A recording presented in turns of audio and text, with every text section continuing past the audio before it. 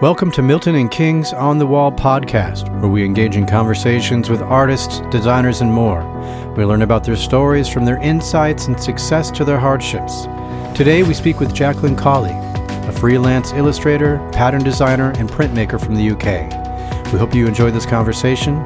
If you do, please leave us a rating and review. Hi, Jacqueline.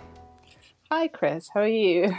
I'm doing well. How are you? It'd be evening for you, right? Yes. Well, apart from being very inadequate with technology, I'm fine. It's evening. It's dark already because Northern Hemisphere, it's cold and dark. Yeah. And you're just in and around London, is that right? Yes, I'm in Hackney, which is East London. Okay. How long have you lived there for? Oh, a long time. Since 2011, I've lived in the house that I'm lucky enough to own, my house with my partner. And before that, we sort of lived in the area still. So we've always had our hearts in this area. Oh, nice. And since uni, yeah. Sorry. No, you said your partner, you recently got married, didn't you? I thought I saw something. So it was pre-pandemic, but everything pre-pandemic sort of does feel quite recent because the years since are just squashed, aren't they? Yeah, it's like those 2 years just disappeared, sort of. Yeah. So it was 2019. It was, I'm glad we did it then. We were very lucky. Yeah. But you're fairly sort of newly married. Yes. Yeah. So yeah, newly married, but we met in art school. So we've been together for about 15 years or something like that. Oh, wow. Yeah. That's great. Am I mistaken? Did you just have a child? A baby. Yeah.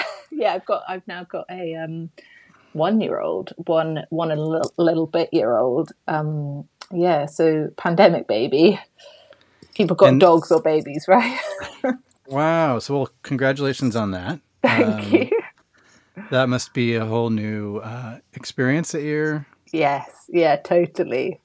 She's now doing a little bit of nursery, so I have a little bit more time to work, which feels like a good balance. But yeah, it's been a roller coaster of a year. Did you find it challenging at first with, finding time to create and do your artist thing? Sure. So my partner, he did 1 day a week childcare, obviously helping on the weekends as well. But that meant that I had 1 day a week to kind of keep in touch with creativity, which was really good for me and helped me have a little bit more balance. And now I'm up to 3 days a week. So he still does a day and then she's in nursery 2 days a week. So it's a really nice balance now. And I'm very productive in those days. I now realize how unproductive I was before. There's no more messing around on Pinterest. Well, I would, it's a really, I think, interesting, I don't know what you call it, but it's like a predicament, I suppose, when I guess before you sort of have all the time in the world to noodle around in your creative thoughts. Mm-hmm. And now that time is limited. So you're having to basically be, I guess, 100% productive the moment those minutes begin. Yeah. Right? Yeah. There's a lot of pressure to be productive, but I think at the moment it's fine for me because I've got a year of backlog of ideas that I really want to do, but I know it's going to catch up with me and I'm going to have had no time to sort of, like you say, noodle and think and be inspired and wander around an exhibition and stuff. And I think I'm too in the kind of like doing mode at the moment because I have all these ideas that I want to capture. But yeah, I think it will catch up and then I'll be like, actually, I need to just get inspired and not be productive all the time.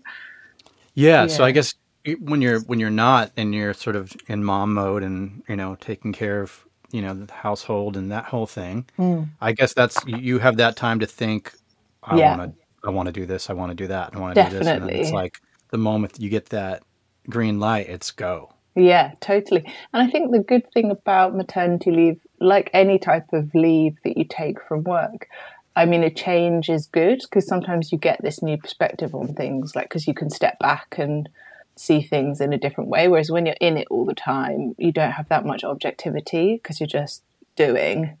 Mm-hmm. Do you ever find, or have you found, being a mom, has that changed your? I don't know if it necessarily changed your style, but has it affected you at all in any way that artistically that you are either becoming interested in different things or, because I've talked to some artists where all of a sudden they'd be drawing and creating a certain type of art, and then all of a sudden they're doing nursery things. You know what I mean? So Yeah. has it changed your perspective at all, or what you're interested in, or the way you see an idea? Yeah, I think similar to those artists you've talked to, I think you probably start looking at nursery things, and when you have a very sort of strong aesthetic, maybe there's not the things that you want there to be existing, that you want to put on their wall or whatever. And I was doing a drawing the other day on Instagram, and it was like a ticket, and it said "Love you to the moon and back," and it's just a sketch of them in it. And I had a few comments saying, "Oh, great art for a kids' room." And I've never really created art for a kids' room, but actually my art is very like my wallpapers that I've done with you guys.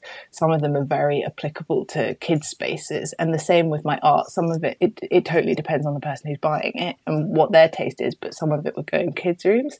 So now I think I'm thinking about that more, whereas before I always thought about my customer as an adult, but now I'm thinking about my customer, as a child. And actually, before coming on this call with you, I was thinking, oh, it would be cool to do some more wallpapers. And then I was thinking, oh, it would be cool to do wallpapers for kids' rooms. So I'm definitely thinking that customer is much more at the forefront of my mind than it was before. Yeah. It is. It's interesting how that will change. But I mean, you're the way I would describe your art. It is, to me, like, I apologize if this offends you in any way, but I find it just so very playful and fun and quirky. Oh, that's lovely. And, that's like it's just it is it's the child at heart through an adult's eyes. You know what I mean? That's kind of how I see it. It has that element to it. That's nice. I'm going to steal that. That's really good. I'm going to put that on my bio. It's just very, very playful, and it's so fun. And everyone, I talk to, I'm into the social media of Milton and King, and so I'm talking with customers all the time, and just people that are, putting it up, and they post it to their Instagram and interacting with them. And it's always. I just saw one the other day where she said, I'm putting Palm Springs in a Oklahoma bathroom or something. Why not? It's just that sort of that one. Carefree. Do what makes you happy. Yeah. Yeah, totally. So I think it's great that that's what I love about your designs is just they are just so fun, and it gives adults as well, if kids as well, but it gives adults who are making the decisions about what to buy. It just gives them that sort of playful, childlike outlet. And allows that to shine through. I think that's just so cool. Yeah, no, I like art for fun's sake. I definitely am not a conceptual artist or anything like that. I'm a designer more than anything, and an illustrator. But I definitely am always drawn to what makes me happy, what makes me optimistic. And colour is a massive thing for me. Colour puts a smile on my face. So yeah, colour and play. I mean, those are words that are on the wall in front of me to like remind me of what my kind of core values are with the work that I make. When did you start, or when did you know that you had a knack for art and for drawing and creating? Yeah, hard to say. I've always been drawing. I mean, as a kid, I draw the posters for me and my brother. We had like a TV with a SNES, like a Super Nintendo, and I'd draw the characters. I'd blow them up onto big pieces of paper, and then we'd stick them around the TV for our favourite. It was like Bowser and Super Mario and stuff like that. So I'd do that. And he was my older brother, but he let me be in charge of this, which I thought was great. And I remember one of the memories that really sticks out in my mind is I was going to school and my dad was dropping me off, and I must have been about 11 or 12, and I think I was complaining to him that I was such a weirdo at school and I didn't fit in, and he so matter-of-factly was like, "Don't worry, one day you'll go to art school and you'll fit in." And I remember just being kind of not really understanding. And it's funny that he said that, but I think he had aspirations to do that type of thing, but he was the eldest son, and there was a family business that he had to run, and there was kind of expectations upon him that weren't upon me. So I don't think in any way he pushed me, but I think he saw those same interests in me. And I don't come from a creative family at all. There's no artist, and there was no like, this can be possible kind of thing. So he was very like, also when I did go to uni, it wasn't to study art, it was to study graphic design, because he was like, you will get a job. There is no like creative artist, starving artist, that's not allowed. Like, you have to get a job at the end of it, especially because higher education is expensive. But yeah, it was very I was very much allowed to be creative as a kid. But they instilled in you the practical side of art, I Yeah, suppose. definitely. It was it wasn't just a free pass. I remember when I finished my graphic design degree as well, having a conversation with my dad, and I was like, so I think what I need to do now is a master's, which was like a very kind of, I'm scared, I don't know what to do next. And he was like, no, now you get a job. I was like, okay. You're just like, how long can I prolong not going into the real world? Exactly. I don't know what I'm doing, so I probably need to stay at uni. And yeah, he was having none of that. And for years, I actually thought I would go back to uni, and then I went freelance instead. And I think that was like a whole nother learning experience for me. So I think now I don't feel that need or urge, because I'm doing the things that I want to do. And so, but you... From what I remember, tell me if I'm wrong, was it before you went freelance, or did you go freelance and then you started working with fashion brands, didn't you? So with the whole get a job in mind, I was unemployed for a bit after uni, but a girl I was good friends with was on the textiles course of my uni, and she'd got a job with H&M, which I thought was the coolest thing on the planet. And she was letting all her textiles buddies go and have interviews and passing on their portfolios. So I was like, hang on, I want to do that too. And I ended up getting on the graduate scheme with them. So I actually went straight into fashion, high street fashion, and I worked in Stockholm for a year. And then I moved back to the UK, and I worked for a bunch of different high street brands that are British. So I did about 7 years of working in high street fashion. And then when I went freelance, I continued on, because that was my vocation then. So I went freelance and worked as a freelancer for different brands. And then that allowed me to kind of gradually sidestep into illustration, because I realized it was like a slow realization that actually to do the things that I wanted to do, sort of pattern and surface pattern design wasn't everything. I needed to kind of branch out into more stuff. And also I needed to kind of uncouple myself from the ideas that had been instilled in me and approach pattern in a fresh and different way. So like move past all the kind of quick and commercial and sort of, different to what I do now. But that also the foundations of what I do now. How so? So, well, I mean, when I started, I didn't have a clue. And they taught me how to put things into a P, and they taught me about color, and they taught me about, commerciality, like making a design that will sell. Definitely was, it was a learning curve, and that's important. It's great to just make stuff you love, but you kind of need someone to buy it, or you can't keep on making it. So all those kind of foundations, Did you feel like you didn't have a grasp on that when you left uni? So I remember like one of my early feedbacks being like, you're really good at commercial design in H&M, but I didn't have any confidence. I didn't know what I was doing. And when I left H&M, I tried going freelance, but I really lacked confidence. I really was quite crippled by I'm not sure what I'm doing. And that stayed with me for quite some time. So it took years of working for other people and sort of building confidence. And then it took years as a freelancer to kind of just learn to listen to my inner voice and sort of keep on pushing away at an idea and listen to the kind of feedback in my head rather than needing kind of someone else to tell me what to do. So what were you doing exactly working for H&M? Were you designing actual product, or were you or were you just working in ads? Well, I worked for the kids wear department. So I designed t-shirt placements and patterns for dresses. It was the girls wear. I think it was, okay. I can't actually remember what the age range was. Something like 2 to 5 or something like that. So kind of young girls. And I'd help out on the boys department as well. And lots of designing fun graphic t-shirts. I think I got the job because I'd done a lot of t-shirts when I was at uni, because graphic design you might do some t-shirt things. And then while I was doing the job, they taught me about how to make repeat patterns, and I do like fruity patterns for summer dresses and things like that. It was a fun job.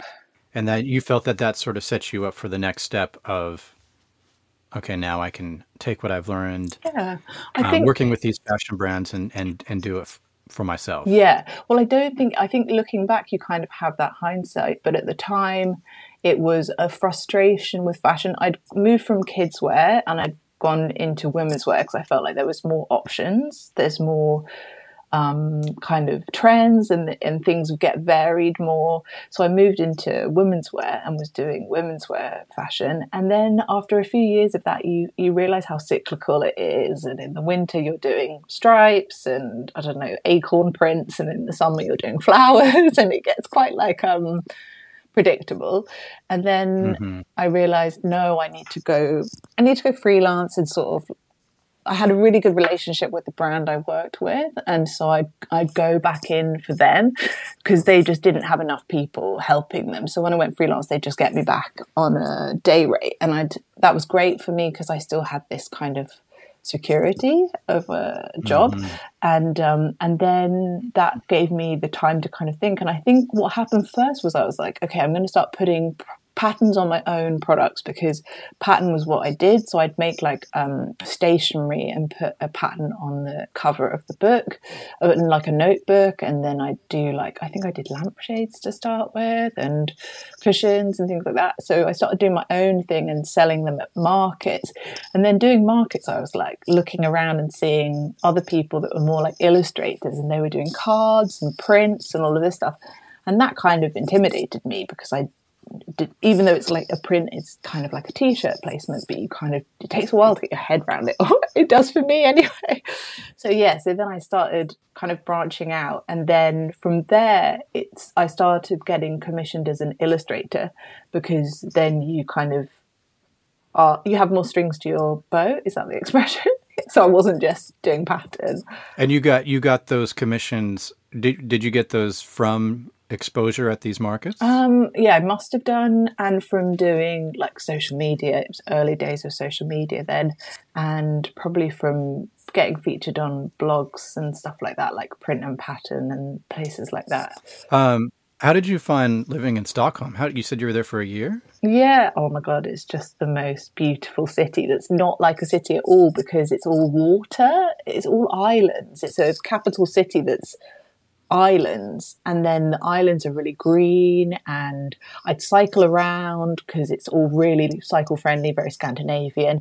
But it's a funny place because obviously their weather and light is so extreme. Like in the summer, it's light all the time and it's lovely and warm. And then in the winter, it's dark all the time and it's freezing cold.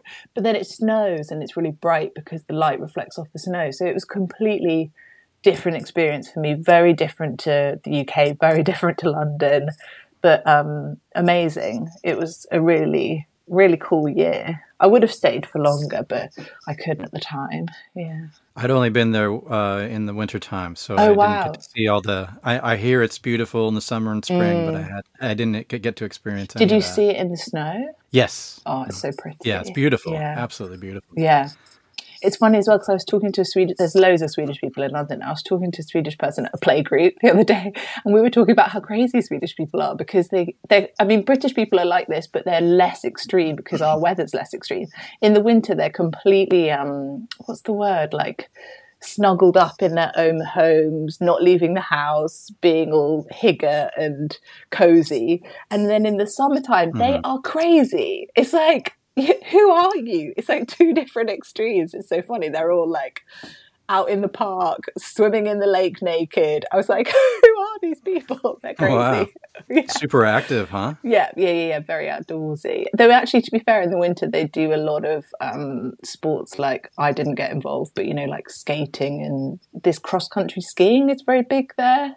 And all the water, all the rivers. I suppose the water between the islands freezes over, and you can go walking out on the ice, which is crazy. That sounds terrifying. Yeah, but there's loads of people doing it, so it's safe, but it's still weird. So, what year was that around? Like how long? Oh, how long that ago must have was been 2010. I left, so it would have been 2009, 2010. I graduated in 2008. And so, what point did the? Because you said when you started getting your first sort of freelance or commission work, it was that you were getting some of it through social media. Around what time was that? Well, what happened was I applied to this thing with my older uni. I went to the University of the Arts London, and they had this thing. This was when I was making products, but I didn't really know what to do with them except for market stalls. And there was this opportunity to be part of a trade show, which is called Top Drawer. And so I applied, and I got a little plinth basically with other people who are graduates of the uni and who are making products. And as part of getting a little spot on this group stand, you got this training. This was 2015, I think. And the part of the training was like a series of talks, how to wholesale, how to, I don't know, all these different things that were relevant, how to like do a trade show kind of thing, how to price your products, etc. And one of the talks was about this kind of stuff, and a big section of it was social media, which honestly I didn't really know what it was. Though weirdly, I had downloaded Instagram and then done nothing with it. I think one of my techie friends had told me, "Oh, you should do this," and then I just not done anything with it. So around 2015, I started using it, but I don't think I really figured out its full potential until probably the following year or the year after that, and then I became a bit obsessed with it because it was such a tool for a small person like me who could suddenly get all these eyes on their products. That, I mean, I'd had always used Pinterest and always been a fan of Pinterest, which is a kind of version of social media, but more of a kind of visual Google, isn't it? But so it was through that and that trade show that had got me into social media. It's definitely it was initially a great platform for photographers and artists. I mean, that was incredible. Yeah, I mean, I definitely consider myself one of the lucky people who was on it at the right time. I didn't leverage it the way that other people did. I didn't see its potential in the way that other people did or use it enough, but I definitely used it in a way that, like, I mean, massively helped me and just got me. That led to a lot of, there was a point in a couple of years where all the commissions I get would be through Instagram. Yeah, I mean, well, while everyone is taking pictures of their food, you're putting out art, and like photographers are putting out amazing, pictures and stuff. And you really, at that point, could stand out from the crowd in that way. Are you still heavily active on social media? Are you?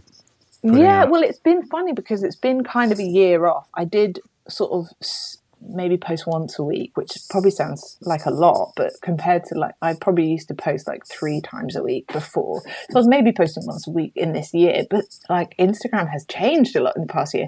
And now it's all about video. So now I'm like, okay, I need to put my, glasses on and figure out what this is and how to do this. So I'm making very poor video content at the moment and will hopefully get better.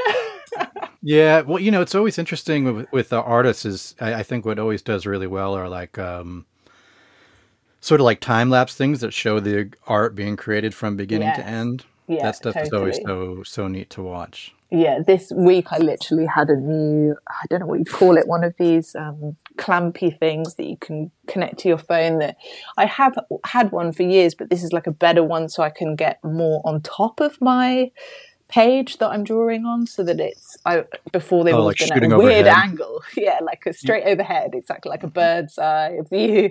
So I'm practicing with that. But I find it difficult because I don't know how these people manage to not turn the paper, because I like to turn the paper around and get my hand at different angles. So I'm trying to do that. So I'm trying to film my sketchbook, but then I often go from sketchbook to my computer. So then I'm trying to video both, and then I need to learn some sort of editing skills and then put it all together. But my phone's a bit crashy at the minute because I keep taking all this video, but I need to actually do something with it. Yeah, it's one of the interesting things. Like, you're an artist, and now you have to learn how to be a social media and tech person at the same time. And it's just like, God, I don't have time for that. Totally. I mean, I remember having this frustration before, though, with photography and feeling like I don't know how to take photos. I don't know how to style photos. And now that's become second nature to me, and I do all my photography and styling. So it's like I think I'm just in the kind of difficult first phase, and hopefully it's something that I can get to grips with. You'll get to grips with it right when Instagram changes to something else. Exactly. But I won't be doing any dancing videos. I do like to dance, but no one needs to see that. Yeah, that's behind closed doors. Yeah, or in a very dark club room close to other people so they can't see. Right. You were mentioning how you jump from sketching to the computer, and I was just curious. I looked on your website, which is very cute, by the way. I love the little pencil mouse. That's on Thank you. It's new, so thank you. It looks great. Thank you. And I was noticing you had some references to drawing on the iPad, and then you had some, obviously you do lots of stuff starting with pencil sketches. Is that right? Yes.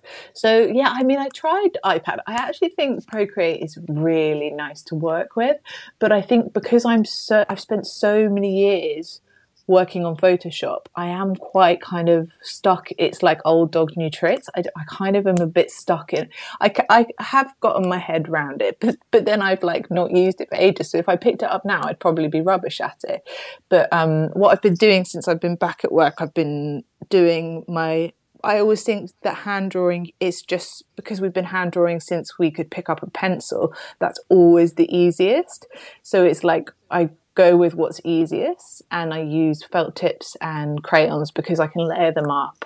And all my patterns that I have with you guys, they're all completely hand drawn because that's what I did for years and years. But what I would do with those is I would hand draw all the elements and then scan them in, and then use Photoshop to cut everything out, create the repeat, duplicate elements, like make it look how I would want it to look. So it's like a fun combo of hand drawn but then digitally kind of rendered.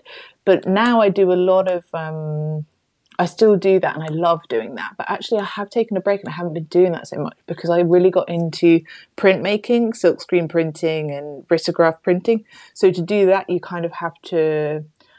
So I'd sketch, and then you have to kind of hand draw everything because you need these layers that are print ready because you separate every color out. I don't know if this is making any sense, but I do a lot of hand drawing in Photoshop, just working on top of my sketches so that I can then separate out colors and send things to print kind of thing, or hand print them myself. But yeah, I like a combo of the two.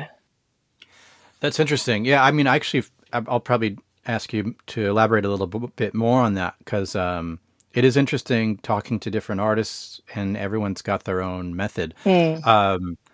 So, I mean, I find it, you with the majority of the designs you have, it is really nice that I feel like they lend themselves to the hand sketch, hand drawn look. I mean, they're very it has that human element to it. Yeah. Totally. Whereas a lot of times, I suppose if you're drawing within an iPad or something like that, I guess there's always the risk of making it too perfect Agreed. Yeah, I totally and agree. too maybe Clean. too symmetrical Yeah. or yeah, too clean. And the art that you're doing and a lot of the designs that are on the Milton and King wallpapers, they're all they feel like you're getting something that was just drawn on the paper right in front of you, Totally. Yeah. which is very, very cool. Just to, I guess, dive in a little bit more on that process. So is it different every time, or is it you're doing your sketches and then how do you get your sketch into Photoshop? Are you just scanning it on a computer and then drawing over top of it in Photoshop? Or Yeah. So basically, it's completely down to what the final product is. So if I was doing a wallpaper, I would always approach it the way that I've approached all the wallpapers that are with you guys, because I think that's the right way to do it, because it's digitally printed. You, like you said, you want that hand element. So if I then drew it all on Photoshop, it would come out too clean and hard edged for me. So yeah, when it's the wallpaper, I'm gonna do all my hand drawings. I'm like one of these people who just uses really basic printer paper. Just do my drawings on that, and then my printer has a scanner on the top of it, so I just scan on that, import everything into Photoshop, and then I literally use the lasso tool on like a feather. So it's got a very tiny feather, so it's got a smooth edge. It's not a very hard pixelated edge, so I use like a 1 pixel feather or something like that. And yeah, cut everything out by hand. I use a Wacom tablet because it makes everything much easier for stuff like that. And then I sort of layer everything up. And with pattern, you need to kind of build from the bottom up, and so things like the woodland birds, I can see everything sitting sort of slightly behind everything. As you go up, everything's sitting behind each other. So I use the layers to make that kind of look like you're looking through a scene kind of thing. But yeah, but then at the moment I'm designing some cards, because I haven't done cards in ages, which are going to be printed small and on like a kind of nice textured paper. And for that, because they're going to be printed so small, if I tried a test with just hand drawn, but it's too sort of messy and you can't actually see the design that well. So actually I'm hand drawing everything in Photoshop and maybe adding a little bit of texture to get that hand element. And I use a pen that kind of tapers, so that you get you never get an even straight pen. It always tapers and looks a little bit more natural. But yeah, so they essentially will be digital, but drawn over hand-drawn sketches, so they will retain a bit of the hand-drawn element. But the scale is really important of what product you're working on. So before I start working on something, I'm thinking about the scale. Is it a big wallpaper or is it a small card? And what's right for getting the design across on that scale? So at this point, because you're scanning it in and you're working on just, I guess, regular typing paper, right? Regular printing paper. Does that mean you haven't really done anything that's where the item or the object you're drawing is not bigger than like an A4 size at this point? Yeah. I think I don't know why, but for some reason that I've managed to get away with that. I don't know how. So the wallpapers that you have they're larger than my original drawings, but because my original drawings are quite detailed, I think they can take being scaled up a bit. Okay, so they are blown up. Yeah. Gotcha. Okay. Yeah, because the repeat size that I've created, I think what's happened is they've been blown up to meet the size of the wallpaper width. But for some reason, I've managed to get away with it. But I think it's because also, if there's a lot of elements and they're all drawn on an A4 piece of paper, once you collage all those elements together, that's actually quite big. And so are you creating the pattern repeat in Photoshop? You're creating the repeat yourself? Yes. Yeah, because so many years doing repeat patterns. So I normally do like a square or a rectangle, and then I don't know how much detail. Do you want me to go into that detail? Sure. Yeah. I mean, I think, especially other aspiring artists and stuff would find this really interesting. I mean, I don't know that my technique is necessarily the best, but it's the way that I do it. And if I even look at someone else and how they do it, I'm like, no, I can't handle it. So I do like a square or a rectangle, and then I pull the guides in. So the guides are a couple of centimeters in on each side. And then when I start repeat, I always start with the corner, because whatever element you put in the corner is in every corner. So that begins to help. Or so you can either do that, or you can build a repeat how you want it to look. And actually, that's probably a better way of doing it. And you get all your elements so that you've got everything happening once or however many times you want it, and it's looking right. And then you would group everything, and then you would copy that group, flatten it, and you'd pull it down and get it so that it's slotting below. So you've got an exact copy below, and it sort of meets and it's about right. And then you're going to pull a guide down to the exact same spot on each group. So the top of this bird's head and the top of this bird's head. And then you're going to copy both of those and either flatten them or keep them as layers so that you can tweak things, and go across instead of down until you're happy. And what you'll end up with is 4 things, but with a little bit of a gap in the middle of all 4. But then once you've pulled your guides, so you pull your guides to, again, so say you've got one obvious element, you zoom right in and you pull your guide. So you've got guides going down horizontally from when you went down, and now you do the same thing vertically to the same element, and then on the other side to the same element. Now, if you grouped everything and moved it around, you could get that gap to be in the middle of your square.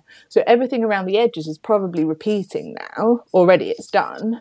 So all you need to do now is duplicate some elements and fill in that little space in the middle with whatever extra element you want. And I do a bit of like, I don't know, I like this element, so I'll just flip it over. But I mean, that's how you could do it. Or you could do the thing where you create all your guides, and so like something like a polka dot, I'm just going to shove a polka dot in the corner and the other corner and down again, and then put one polka dot in the middle, and then you've got like a polka dot print.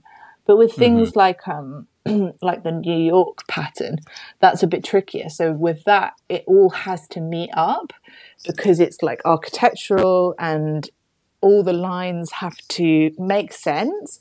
So with that, I would have built it all. In fact, I think I drew it all a little bit already, not in repeat exactly, but I drew 2 chunks that sort of made sense already, and then put them together.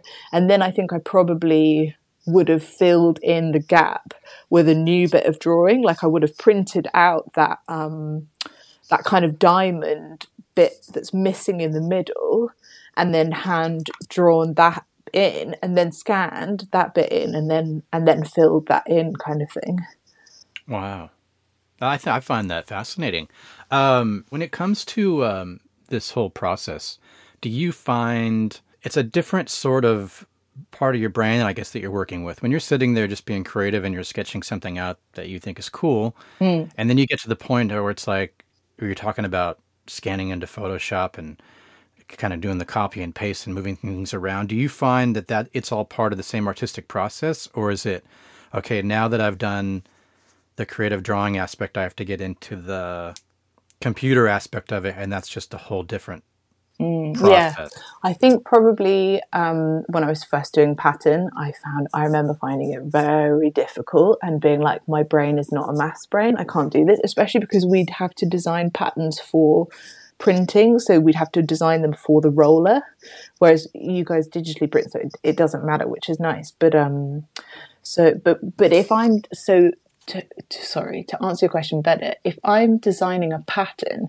I'm thinking about the pattern before I'm even starting drawing, because I'm thinking about what is the angle what is the perspective on the pattern. So I have patterns that just kind of go up and down, like my plants and things like that, or objects where they're quite loose. And then I have like more botanical patterns where things have to match up, like my Amazon pattern. That was a real mind bender, because everything's linking up a little bit and you have to make that link. So that's quite difficult. When it's kind of loose objects like my matchbooks and things like that, that's a lot easier. I don't have to think about that so much. But with things like Palm Springs and New York, I have a thing called an isometric pad, and that gives you the basic grid, which is like a triangle grid, which then gives you that perspective. So I'm going to do all my drawing. I don't actually draw on the isometric to save the paper. I'll put the isometric on, say, like a light box, and then I'll put my crappy printer paper on top of it so that I can make sure that I'm drawing everything so that it's going to slot together right and look like it's in the right perspective.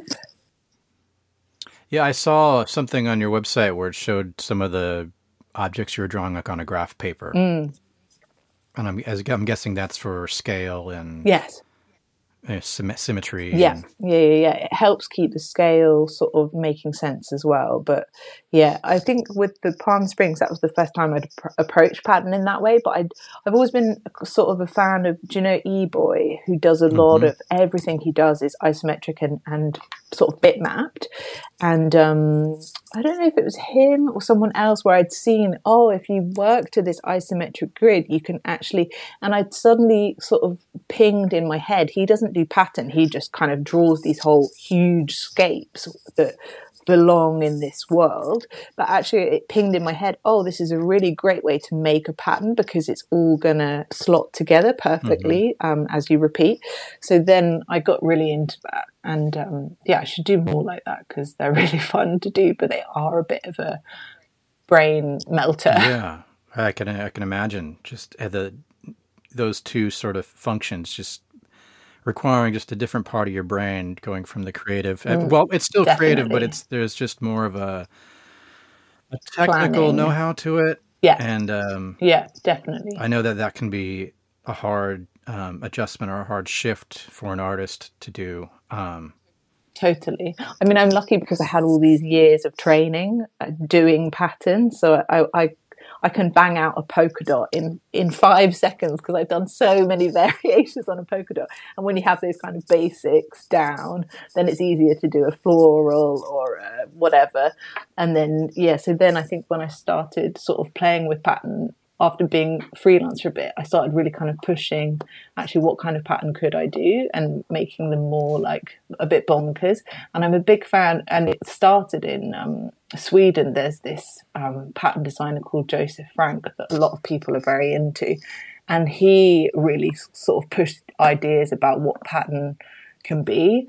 And he worked a lot for this brand called Svensk 10. And I'm a big fan of him and how he does a lot of organic patterns, and they sort of link together really cleverly, and they contain really like unexpected elements, and they're really cool. I wanted to get into a little bit of the specific designs. I found like woodland birds, for example, is probably always within like the top 5 most popular designs that we sell. It's gotta be, it's gotta be in the top 5. It's always, every once in a while I'll check, because sometimes I'll update the best sellers on the website, and that's always up there.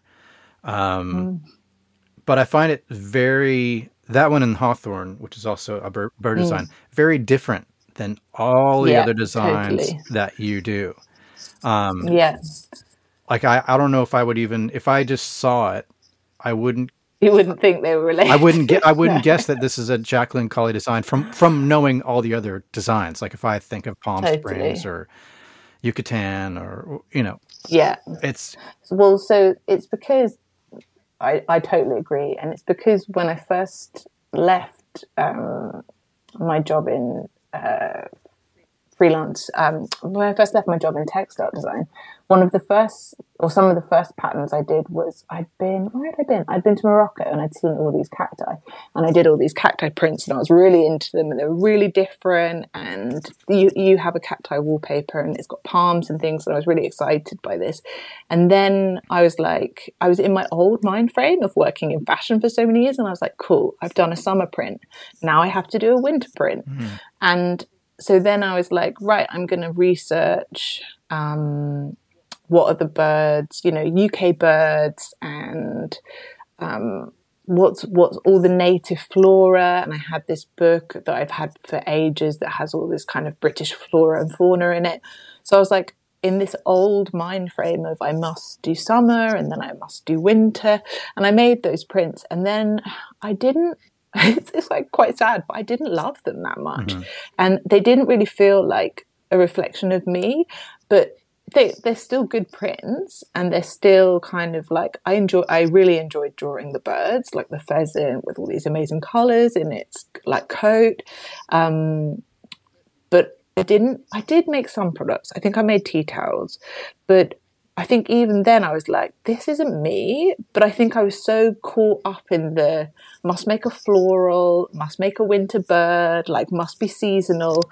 And then I think from doing them, I kind of managed to kind of see it's hard to kind of, when you've worked for so many years in a certain industry and you have all these kind of ways of working instilled in you, and then you're kind of this loose gun and you don't know what to do with yourself, and you're a bit like, I need to make some work to share and to show people what I can do.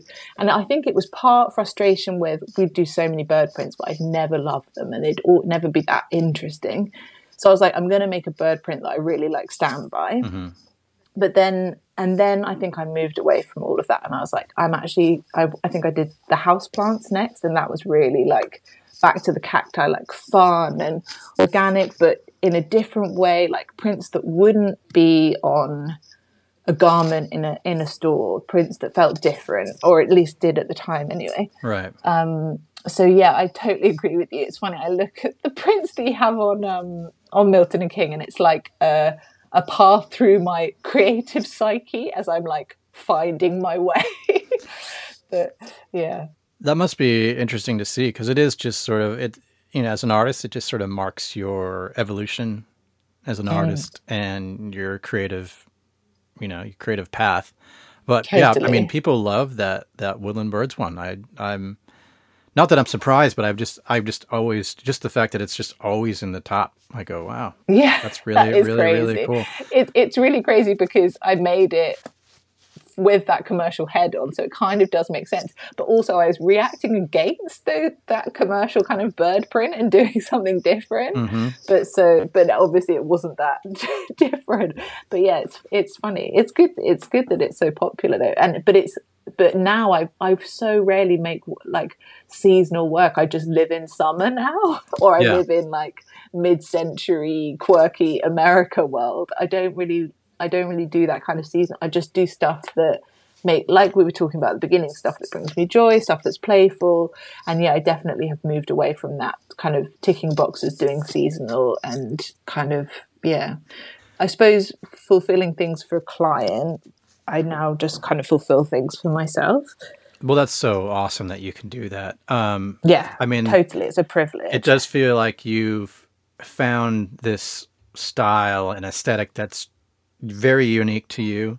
And I always think it's interesting, and I only really find out when I do a bit more research, that like things like Road Trip or New York or Yucatan, they all come from like, I don't know if you go there looking for things, but they all come from your real life, like actual trips that you've done. So I don't know if it's, do you want to do these things and go there to get inspiration, or do you just happen to be going there on a vacation and you go, wow, this is neat. I'm going to go back and draw this stuff.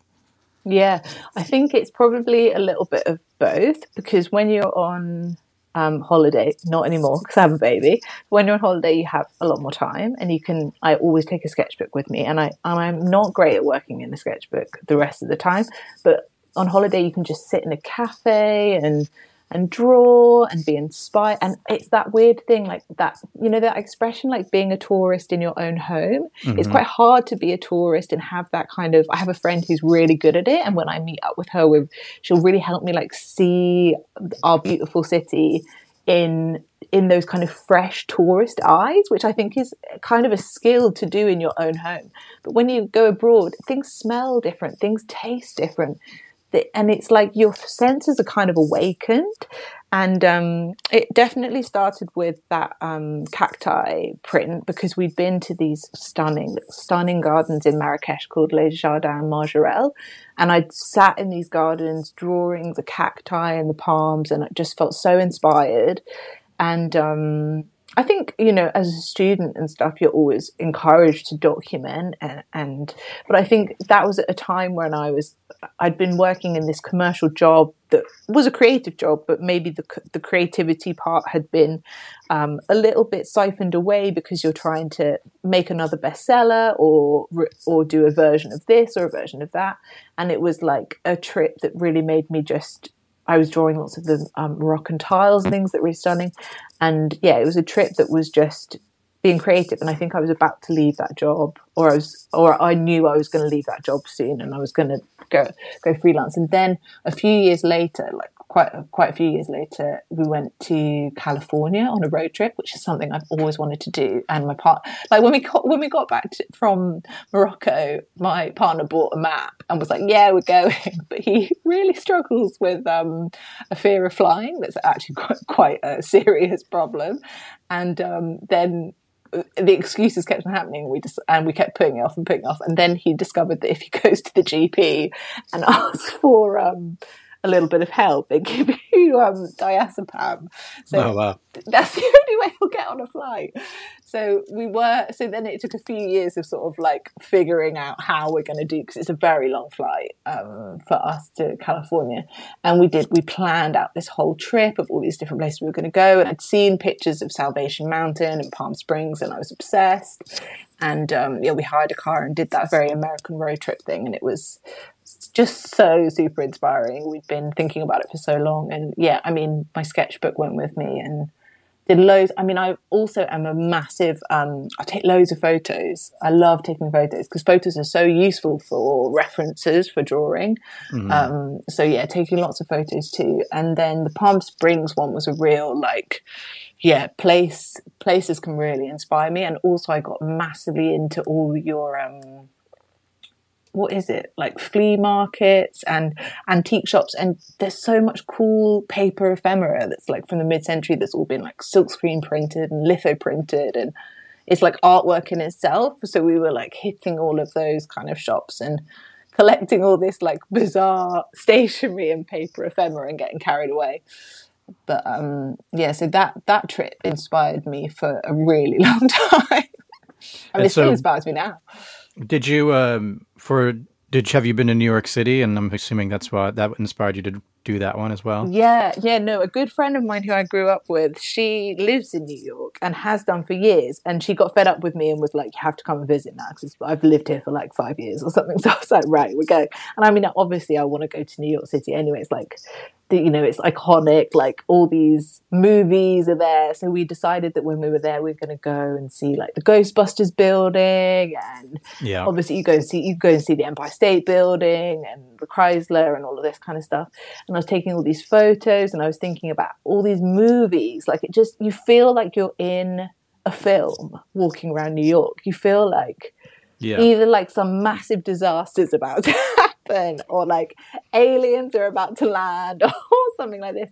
So I was like really thinking about the pop culture of New York. And then I think I'm trying to think what was in my sketchbook. Yeah, I was definitely drawing like King Kong and things like this. So then when I got home, I was thinking about, I think I had the idea while I was there, like I need to do, Statue of Liberty walking through the city and stuff like that, like Ghostbusters, and like a homage to pop culture New York. Yeah, there's so much cool, so many cool things to look at in that design. Like I feel like you can kind of just look at it and you find some eye candy. Yeah. the chocolate bar on the top of the apartment building, or I Yeah, and love there's a little little hot UFO. coffee, which makes me think of Elf when it's like the best coffee in Right, town or world's best whatever. Yeah, coffee. yeah, world's best coffee. Yeah, Yeah, that's yeah, so all those cool. little. Yeah, that print definitely feels like the most. That felt like a real, as an artist, like a real sort of light bulb moment of these are all the things I love, and I can just put them all in a print, and there are no rules. I can just do that if I want to. Absolutely. Yeah, so that was a print that really made me, yeah, help me find my style. I feel like I'm always kind of on a journey with figuring out, but now I definitely feel much more at home, and it is the fun, and everything plus the kitchen sink is in there, and yeah, it's very me. I mean, you got a pizza slice on the side of a building, a donut, a hot Yeah. dog, a pretzel is just on top. I have noticed a lot of people that it's also a very popular design, and I've noticed that a lot of people who choose to get it either also fell in love with a trip to New York, but it's a lot of Yes. people Yeah, that yeah, either yeah. kind of left the city, and so a Yes. lot of times they'll have lived in New York when they were younger or whatever, and they had kids and they moved kind of more in the Yeah. suburbs or whatever it is, and they always just find that Got a piece of it. yeah, they got a piece of their love of New York City that they've Yeah. taken to their home in the countryside or whatever it is. Yeah, I've seen a lot of very jazzy small toilets, which I think is great, like a real sensory overload. Yeah, exactly. My personal favorite of all your designs is the matchbooks. Oh, yeah. Um, I feel like it doesn't get enough attention I agree. or something, but everything, at least I like mostly the initial colorway that's on the Yeah. more aqua Yeah. background. There's just something about it. And, I don't smoke or anything, but I look at it and I don't know. It's the Yeah, color yeah. and the kind of retro aesthetic to it, and it almost just seems like a time that's no longer there. Like I don't even know the last time I've seen a real matchbook anymore. Everyone's Yeah, got true. their lighters or whatever it is, but there's something just very nostalgic about it and very like Route 66 about it. Yeah. Well, that I don't is, know. I think that, no, it's definitely when we were on the East Coast and when we went to New York, we were again hitting all the flea markets and all the antique shops. And we bought like a whole big, I don't know, not that big, but like a sort of plastic bag full of matchbooks and matchboxes. And that a lot of them are very like motel ones that you pick Hmm. up and they're free and they're handed out, and some of them were more recent and some of them were more old, but like this is what I mean about the ephemera that you can pick up in the US. Like I don't know where it is in the UK, either we don't have it or it's gone, or you don't find people collecting these kind of paper like I am, but I don't see it sort of elsewhere. Like in antique shops are filled with sort of like big brown ugly furniture. There's not a lot of like, whereas you go to an antique shop in the US and there'll be stands where you can just flick through all this kind of paper ephemera of just deliciousness. And we bought this bag just filled with matchboxes, and we bought individual ones as well, and other like bits and bobs here and there. And then I think when I came home, I don't know if it was before the New York one or after, but I remember like just sitting down and just drawing them because I was obsessed. I just thought they were so cool, and I agree with you, they're so of a time when they were like the advertising used by bars and restaurants and hotels, and they're Yep. just they're just visual just delights. It's just so good. Yeah, I love it so much. The other one that it's a bit weird for me, but I still I don't know what it is. There's something about it I love is the 1980s office wallpaper. And maybe it's just Yeah, because I'm reminiscing from early childhood or something. I don't know, but yeah, that there's is a something bonkers about one. that just it feels like it reminds me of I don't know, like a 17 or 18-year-old at their first job. Yeah, Like there's something very teen about it. totally. Yeah, And then also, but very like this is my first job, and I just don't know where anything goes, kind of thing. yes, yeah, Um, but I love it because it just has all those cool elements to it. I mean, even things that you don't like the old school computer that looks like a, the old school box computers and the leopard print glasses, and then the calculator, and just all these, like, the floppy disk. Yeah. You know what I mean? Yeah. I don't know. I There's think just something about it. Yeah, I think it started with the computer. I was like, I really want to draw a computer, like the first computers that I ever used and that were in my school or whatever. And I didn't even know what I was doing. I was probably just playing games on them. And from there, it just kind of, I don't know, I think that was definitely just a personal project. I've always had a stationery obsession. I love stationery, and yeah, I don't know where that came from. It was obviously just like in me. I had to get it out. I had to draw it. And it's a lot of, I can look at it and see things. I can see my scissors and my glasses and my bulldog clips. And yeah, it's so funny. It's like, but I think it all started with this computer. I think I'd seen a computer somewhere and it really was like, that's got to be a print. Like, that's got to be a pattern. Going back to the matchbooks, I think I saw something on your site that you did it as a mural. Yeah, yeah, that one. So what came first, the mural or the wallpaper design? So the mural. So all the elements that are there, they're actually all massive. So I drew, each one of them is an A4 sort of sketch. So I think I drew them all, and then yeah, it must have been the mural. I think I did a print as well, but I must have drawn them massive because I was going to do the mural. I just wanted to have a go at doing a mural. But and so is that still up somewhere that someone can go walk and see? I don't think it lasted that long. It probably only lasted a few months because it was global street art, and they just sort of like let you have it was like a building site. In fact, the building is almost finished now, I think, because it was quite a while ago. They were building it forever, but it was the hoardings all around the building site, and they were always covered in art because these people managed them. And yeah, I just wanted to have a go, and I got together with some friends who also have a Matchbox book obsession. So my friend Alicia did one, and my friend Natasha did like a dot pattern inspired by the strike paper. So we did like a little collective love of matchbooks. That's so cool. Yeah, it was fun. It was very cold doing it. But yeah, it was fun. Have you done much, any other kind of like street murals or anything like that, or was that the only one? I had a really fun opportunity, which was to do the doors of Great Ormond Street Hospital, which is a really famous hospital in London because they look after children. They're really specialised in looking after children, and they had this theme of biophilia, which is all about how plants kind of heal us. Even looking at pictures of plants, it's good, like just good for you. It has a good effect on you. So I did like a really planty, jungly animals. There's these like sliding doors, and there's two sets of them. So I did like kind of enter the jungle kind of vibe. But it was up for like maybe a year, and it was literally just as COVID hit. So I don't know how many people saw it because people wouldn't have been going out or to the hospital. But what's nice is that the people who were probably very sick, or their kids were, or their siblings were. So it was a really nice project because it was like putting smiles on kids' faces, which was, yeah, really good. That's the best. Yeah, it was. That was the best job. Yeah.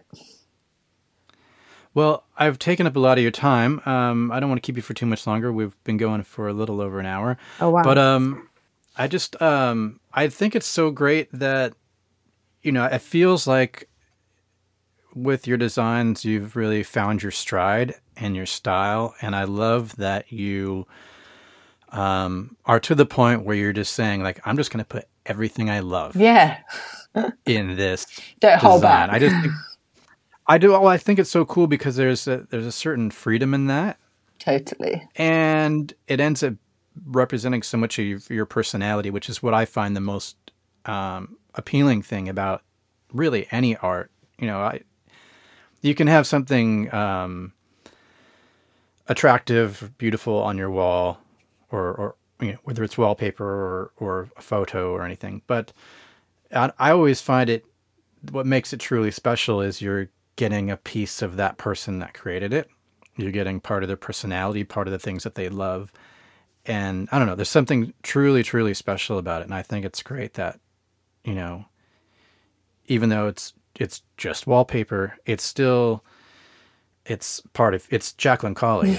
You're getting, her artistic insight and the things that she loves. And I think that's really great. Yeah. Oh, I just think it's great that, using my designs, because for so many years I just wanted so desperately to do wallpaper. So it's still for me now a pinch me moment that people put my designs on their walls. Like, I cannot believe that when I see those photos on Instagram. It's like these beautiful bathrooms that people have created. Like, I can't believe that they've used my design. And not only that, but they like up level it by having it in these cool spaces. Like, yeah, it's amazing. Yeah, and they use, they paint the entire bathroom based on a color that's you decided in your art. They picked it out. It's so cool. Yeah. Do you have before I let you go, do you have any advice or anything for artists like yourself that maybe are just getting into, just starting on their sort of artistic path and maybe, are considering doing, surface pattern stuff or... Yes. Doing stuff for wallpaper or not, just anything to that, person that maybe is where you were just getting out of uni and trying to figure out what the heck to do with their talent. Yeah, totally. I think you can hear from my story how I've sort of pinged about with not that much, planning or destination in mind. And I think I wasn't that good at listening to that inner voice and following my instincts. So always good to do that. And like always good to just like take the knockbacks and keep going, because there's just a lot of knockbacks and that's fine. That's part of the process. So yeah, just keep sending out those emails and not hearing back. I still get that now. It's totally fine. And just, keep going.